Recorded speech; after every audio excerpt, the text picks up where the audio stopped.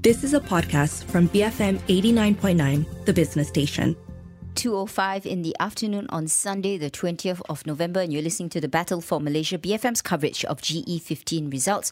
I'm Wong Shao Ning with Philip C. Now, what we know is that markets hate uncertainty, and the outcome of the elections on who will form the government is still unknown. PH leader Datuk Seri Anwar Ibrahim claims he has the numbers yet again and can form the government with a simple majority.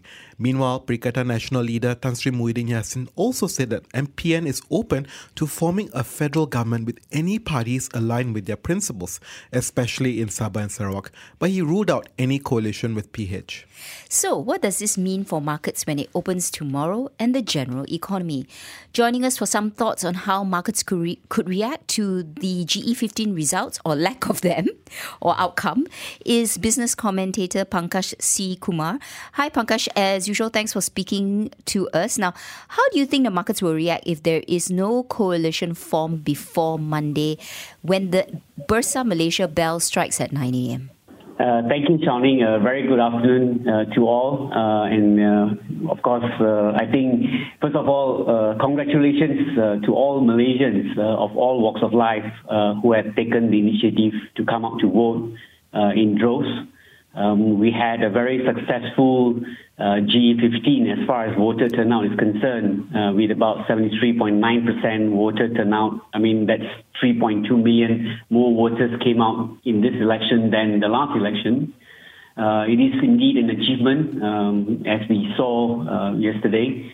But now, of course, the tough decisions and tough questions. Yeah, I think as we speak, we do not have a working coalition government just yet, and there are, of course, I think most of people would have seen in their WhatsApp messages, there are several permutations as to who will form the next government.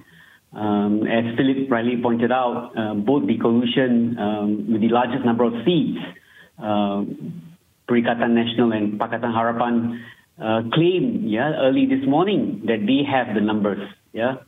And of course, as we are aware, the key here is actually the East Malaysian bloc, or the Borneo bloc, comprising GPS and GRS and few other parties. That bloc alone is 35 seats.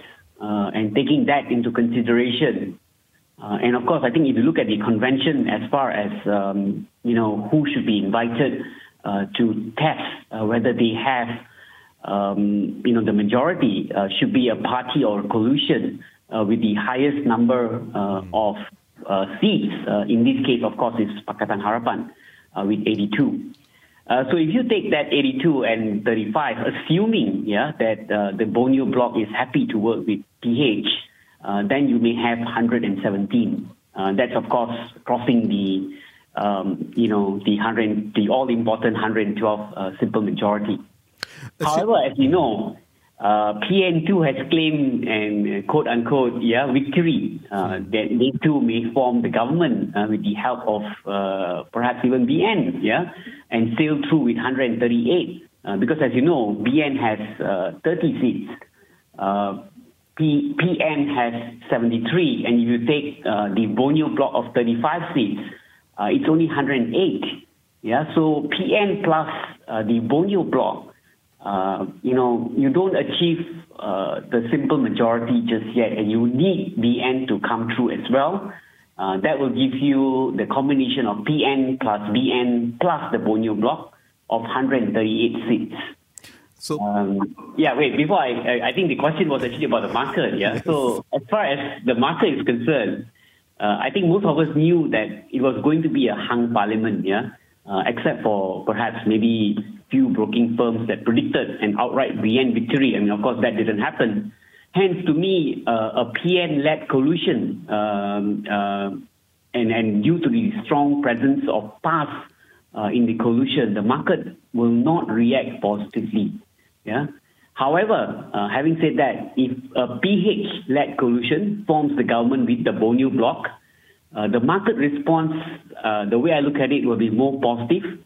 But for now, as we know, as I mentioned earlier, there are just too many permutations.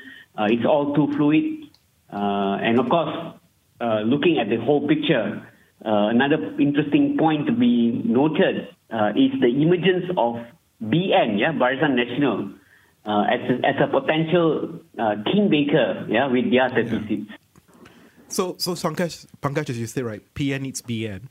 Assuming that we don't have an outcome tonight, what do you expect markets to look like tomorrow, since we have so much uncertainty? I mean, let's not talk about the scenarios of which one materializes. Assuming no certainty takes place for the next 48 hours, how will markets respond to that uncertainty on the basis that many had priced in an uncertainty already before the elections? Correct. Yeah, as I said before, market wants political stability with coalition of parties that can bring Malaysia forward, with policies that are investor friendly. And of course, as I mentioned earlier, in terms of the permutation, a PN-BN Borneo bloc will bring the total number of seats to more than 130 or 138 for that matter. But the key question then is that coalition, a PN-led coalition government, stable government, right? As you know, post-Sheraton move in 2020, we had a PN-led government, which, effectively collapsed. And we saw the emergence of a BN-led coalition, and of course, they had an MOU with Pakatan and all that. That helped to calm situation, and we had some sort of stability then. But with the equation going back with PN, BN, and the Borneo bloc, it's like, we are going back to the same equation again as we were before.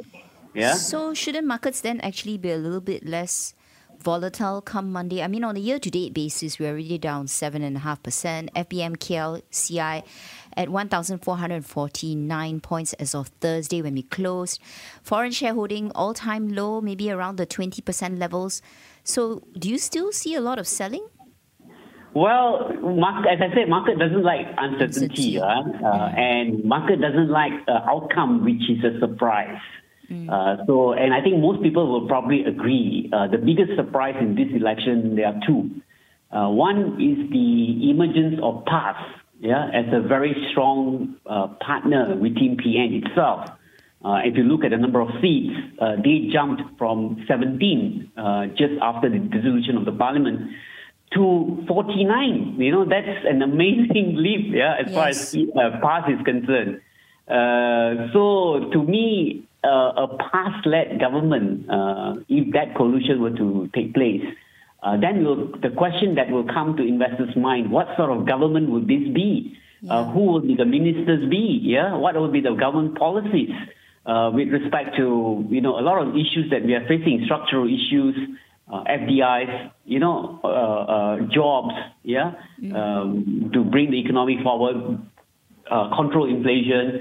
So there's so many challenges. So a PAS-led government will not be looked positive by the market, in my opinion. Okay. And like you say, PAS, largest number of parliamentary seats. So do you then see a sell-off in gaming-related stocks and breweries, for example? I think if you want to take that question, we need to understand, how would market perceive a PN-led alliance with PAS there, and what would that entail as far as policies are concerned? Initial reaction as far as sentiment is concerned, the chances are, of course, people will feel that the brewery or gaming stocks will be affected. But mind you, if you look at the scenario when after the Sheraton move, we also saw, the gaming companies, as far as Toto or Magnum or whatever, the special draws will actually increase from 8 to 22. So PAS may not be that unfriendly to thin stocks after all. I mean, they probably recognize that Malaysia is a multicultural, multiracial country, and there are certain things that they need to respect, and accommodate, so that they are more acceptable to the masses. Do you think the appointment of the finance minister is going to be a market mover? In the last administration, they appointed a technocrat, right, in the form of Tengku Zafrul. He wasn't a politician. He came in. Of course, he became a politician. Do you think an appointment of a technocratic finance minister will help ease the tensions and uncertainties? Yeah, definitely. I think other than the Prime Minister candidate, I mean we know that Tan Sri Muhyiddin is PN's choice of Prime Minister. And if PN-led coalition does form the government, we hope there's no surprise because, you must understand the coalition has passed as the biggest partner, and if the market sees anybody else than Muhyiddin taking a premiership, the 10th PM in the name of Tan Sri Hadi Awang, that would be a big surprise for the market. Yeah, so that would be another curveball as far as market is concerned. But if Tan Sri Muhyiddin is the Prime Minister, then the question is among investors is that first of all, within the MPs of the government, is there any credible person to be the finance minister? If there are none, would there be a situation where another person would be appointed as a senator, paving the way for that person to take the finance ministry portfolio? Okay, we're heading into a quick break. We'll be back after these messages. You're listening to Battle for Malaysia, BFM GE's 15's results coverage. Keep it here, BFM 89.9. 2:18 in the afternoon, and you're listening to Battle for Malaysia, BFM's GE 15 result coverage. We are continuing our conversation with Pankaj C. Kumar, business commentator and columnist, about how markets might react to our uncertain political future. Pankaj, I want to start with Pakatan Harapan, because if I go back in time, when they actually won GE14, markets did not react well at all. They were spooked very much with some of the populist moves and cancellation of projects. So assuming they form a government, can we expect a similar scenario now?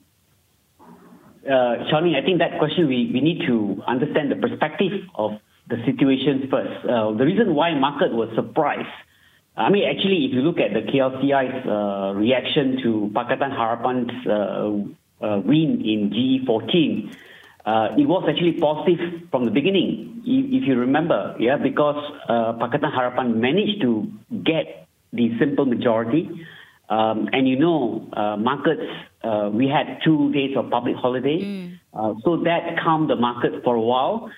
There was the appointment of Council of Eminent Persons, so that also helped markets, to understand that, okay, look, things are under control, no worries, despite the change in government, things are, okay. So in fact, market on that Monday, when market opened, market was positive. It was, of course, along the course of Pakatan Harapan's rule of the government, things started to slowly change, including reducing the scale of projects, renegotiating some contracts, cancelling some projects as well. So all that came in much later. But I also remember, Pankaj, that there was selling on the construction names, infrastructure names, and also the telco stocks, right? Yes, there was, because these stocks were linked to the Barisan Nasional government, and don't forget, that's why I always go back to what market expected. In GE14, market expected BN not to lose. Okay. Right? And BN lost. So that was a surprise. And in today's GE15 results, market again did not expect, of course, pass to win such a big majority. Some brokers did say that BN will come back with a majority. I think we know who they are. But by and large, most people thought it's going to be a hung parliament. But the difference this time is that not many people thought that the hung parliament would be led by PAS with the largest number of seats. That is the difference. Do you think this has a different sentiment between a domestic and foreign investor? If you have a PAS, PAS in the government, does it shape perception between and the distinction between a domestic and foreign investor? Well, immediately, yes. Of course, PAS is perceived, not to be too business friendly in that sense. We don't have to go very far. Look at where Kelantan is for the last 30 years. That's one way of looking at it. And PAS has created a huge wave in this election, right? They call it the green wave. or the green tsunami. Yeah, we saw them taking Perlis. I think they are also taking Pahang. To a certain extent, PN is also leading in Perak, although they do not have the simple majority. And they have won tremendously as far as number of seats are concerned. Yeah, so that, I think, to me, is a surprise. Yeah, and of course, the other surprise is that nobody thought that BN would be defeated so badly that they will only emerge with 30 seats. Yeah, I mean, if you look back in the last two elections when Barisan started to fall, they dropped from, I think it was 141, dropped to 133, to 79 in GE14, and now to 30. Okay. Yeah, so BN is getting more and more marginalized as far as how voters perceive Barisan Nasional as a whole. But going back to your question about cancellation of projects and what do we foresee, I think the most important thing is about policy making. Yeah, as far as the new government is concerned, PN-led government, although they're dominated by PAS, it will still have to look how to generate economic activity. Yeah, of course. I think the other issue, I think most investors will be concerned is about budget. Yeah, the budget 2023, which was tabled by a Barisan-led government, is now effectively, I'm not sure. I don't know where it's going to go because PN will look at it again and to see whether he wants to table the same budget or revise it. It may incorporate some of the things that they are proposing in their manifesto, to incorporate those things. So that will be another change. All right. Thank you for your time. That was Pankaj C. Kumar, business commentator and columnist, giving us an overview of what he expects markets to be, or how markets will open on Monday morning at 9 a.m. I think he brought up a very interesting point. Each time there's a general election, there's always uncertainty, but each time it's a different uncertainty. And this time it was PAS winning so many seats in Parliament. That's right. It's a mismatch of expectations because prior to the election, there were expectations of this. So in that Barisan would actually win quite well. Yes. Or even there was some to say, look, they expect uncertainty in the result. It did come out, the uncertainty in the result, but they didn't expect PAS to do so well. So I think the what do you call it, the zombie in the room, or the elephant in the room, not the zombie, that's us, because we've been up since. Yes, that's right. We've been up for hours trying to cover this election. That's right. I mean, I think the issue here is that no one expected PAS to do so well. Yeah. Well, it's going to be a very interesting time tomorrow at 9 a.m. when the Bursa Malaysia bell rings, because we'll be there. We'll be telling you how markets will react. Not as zombies. But not as zombies.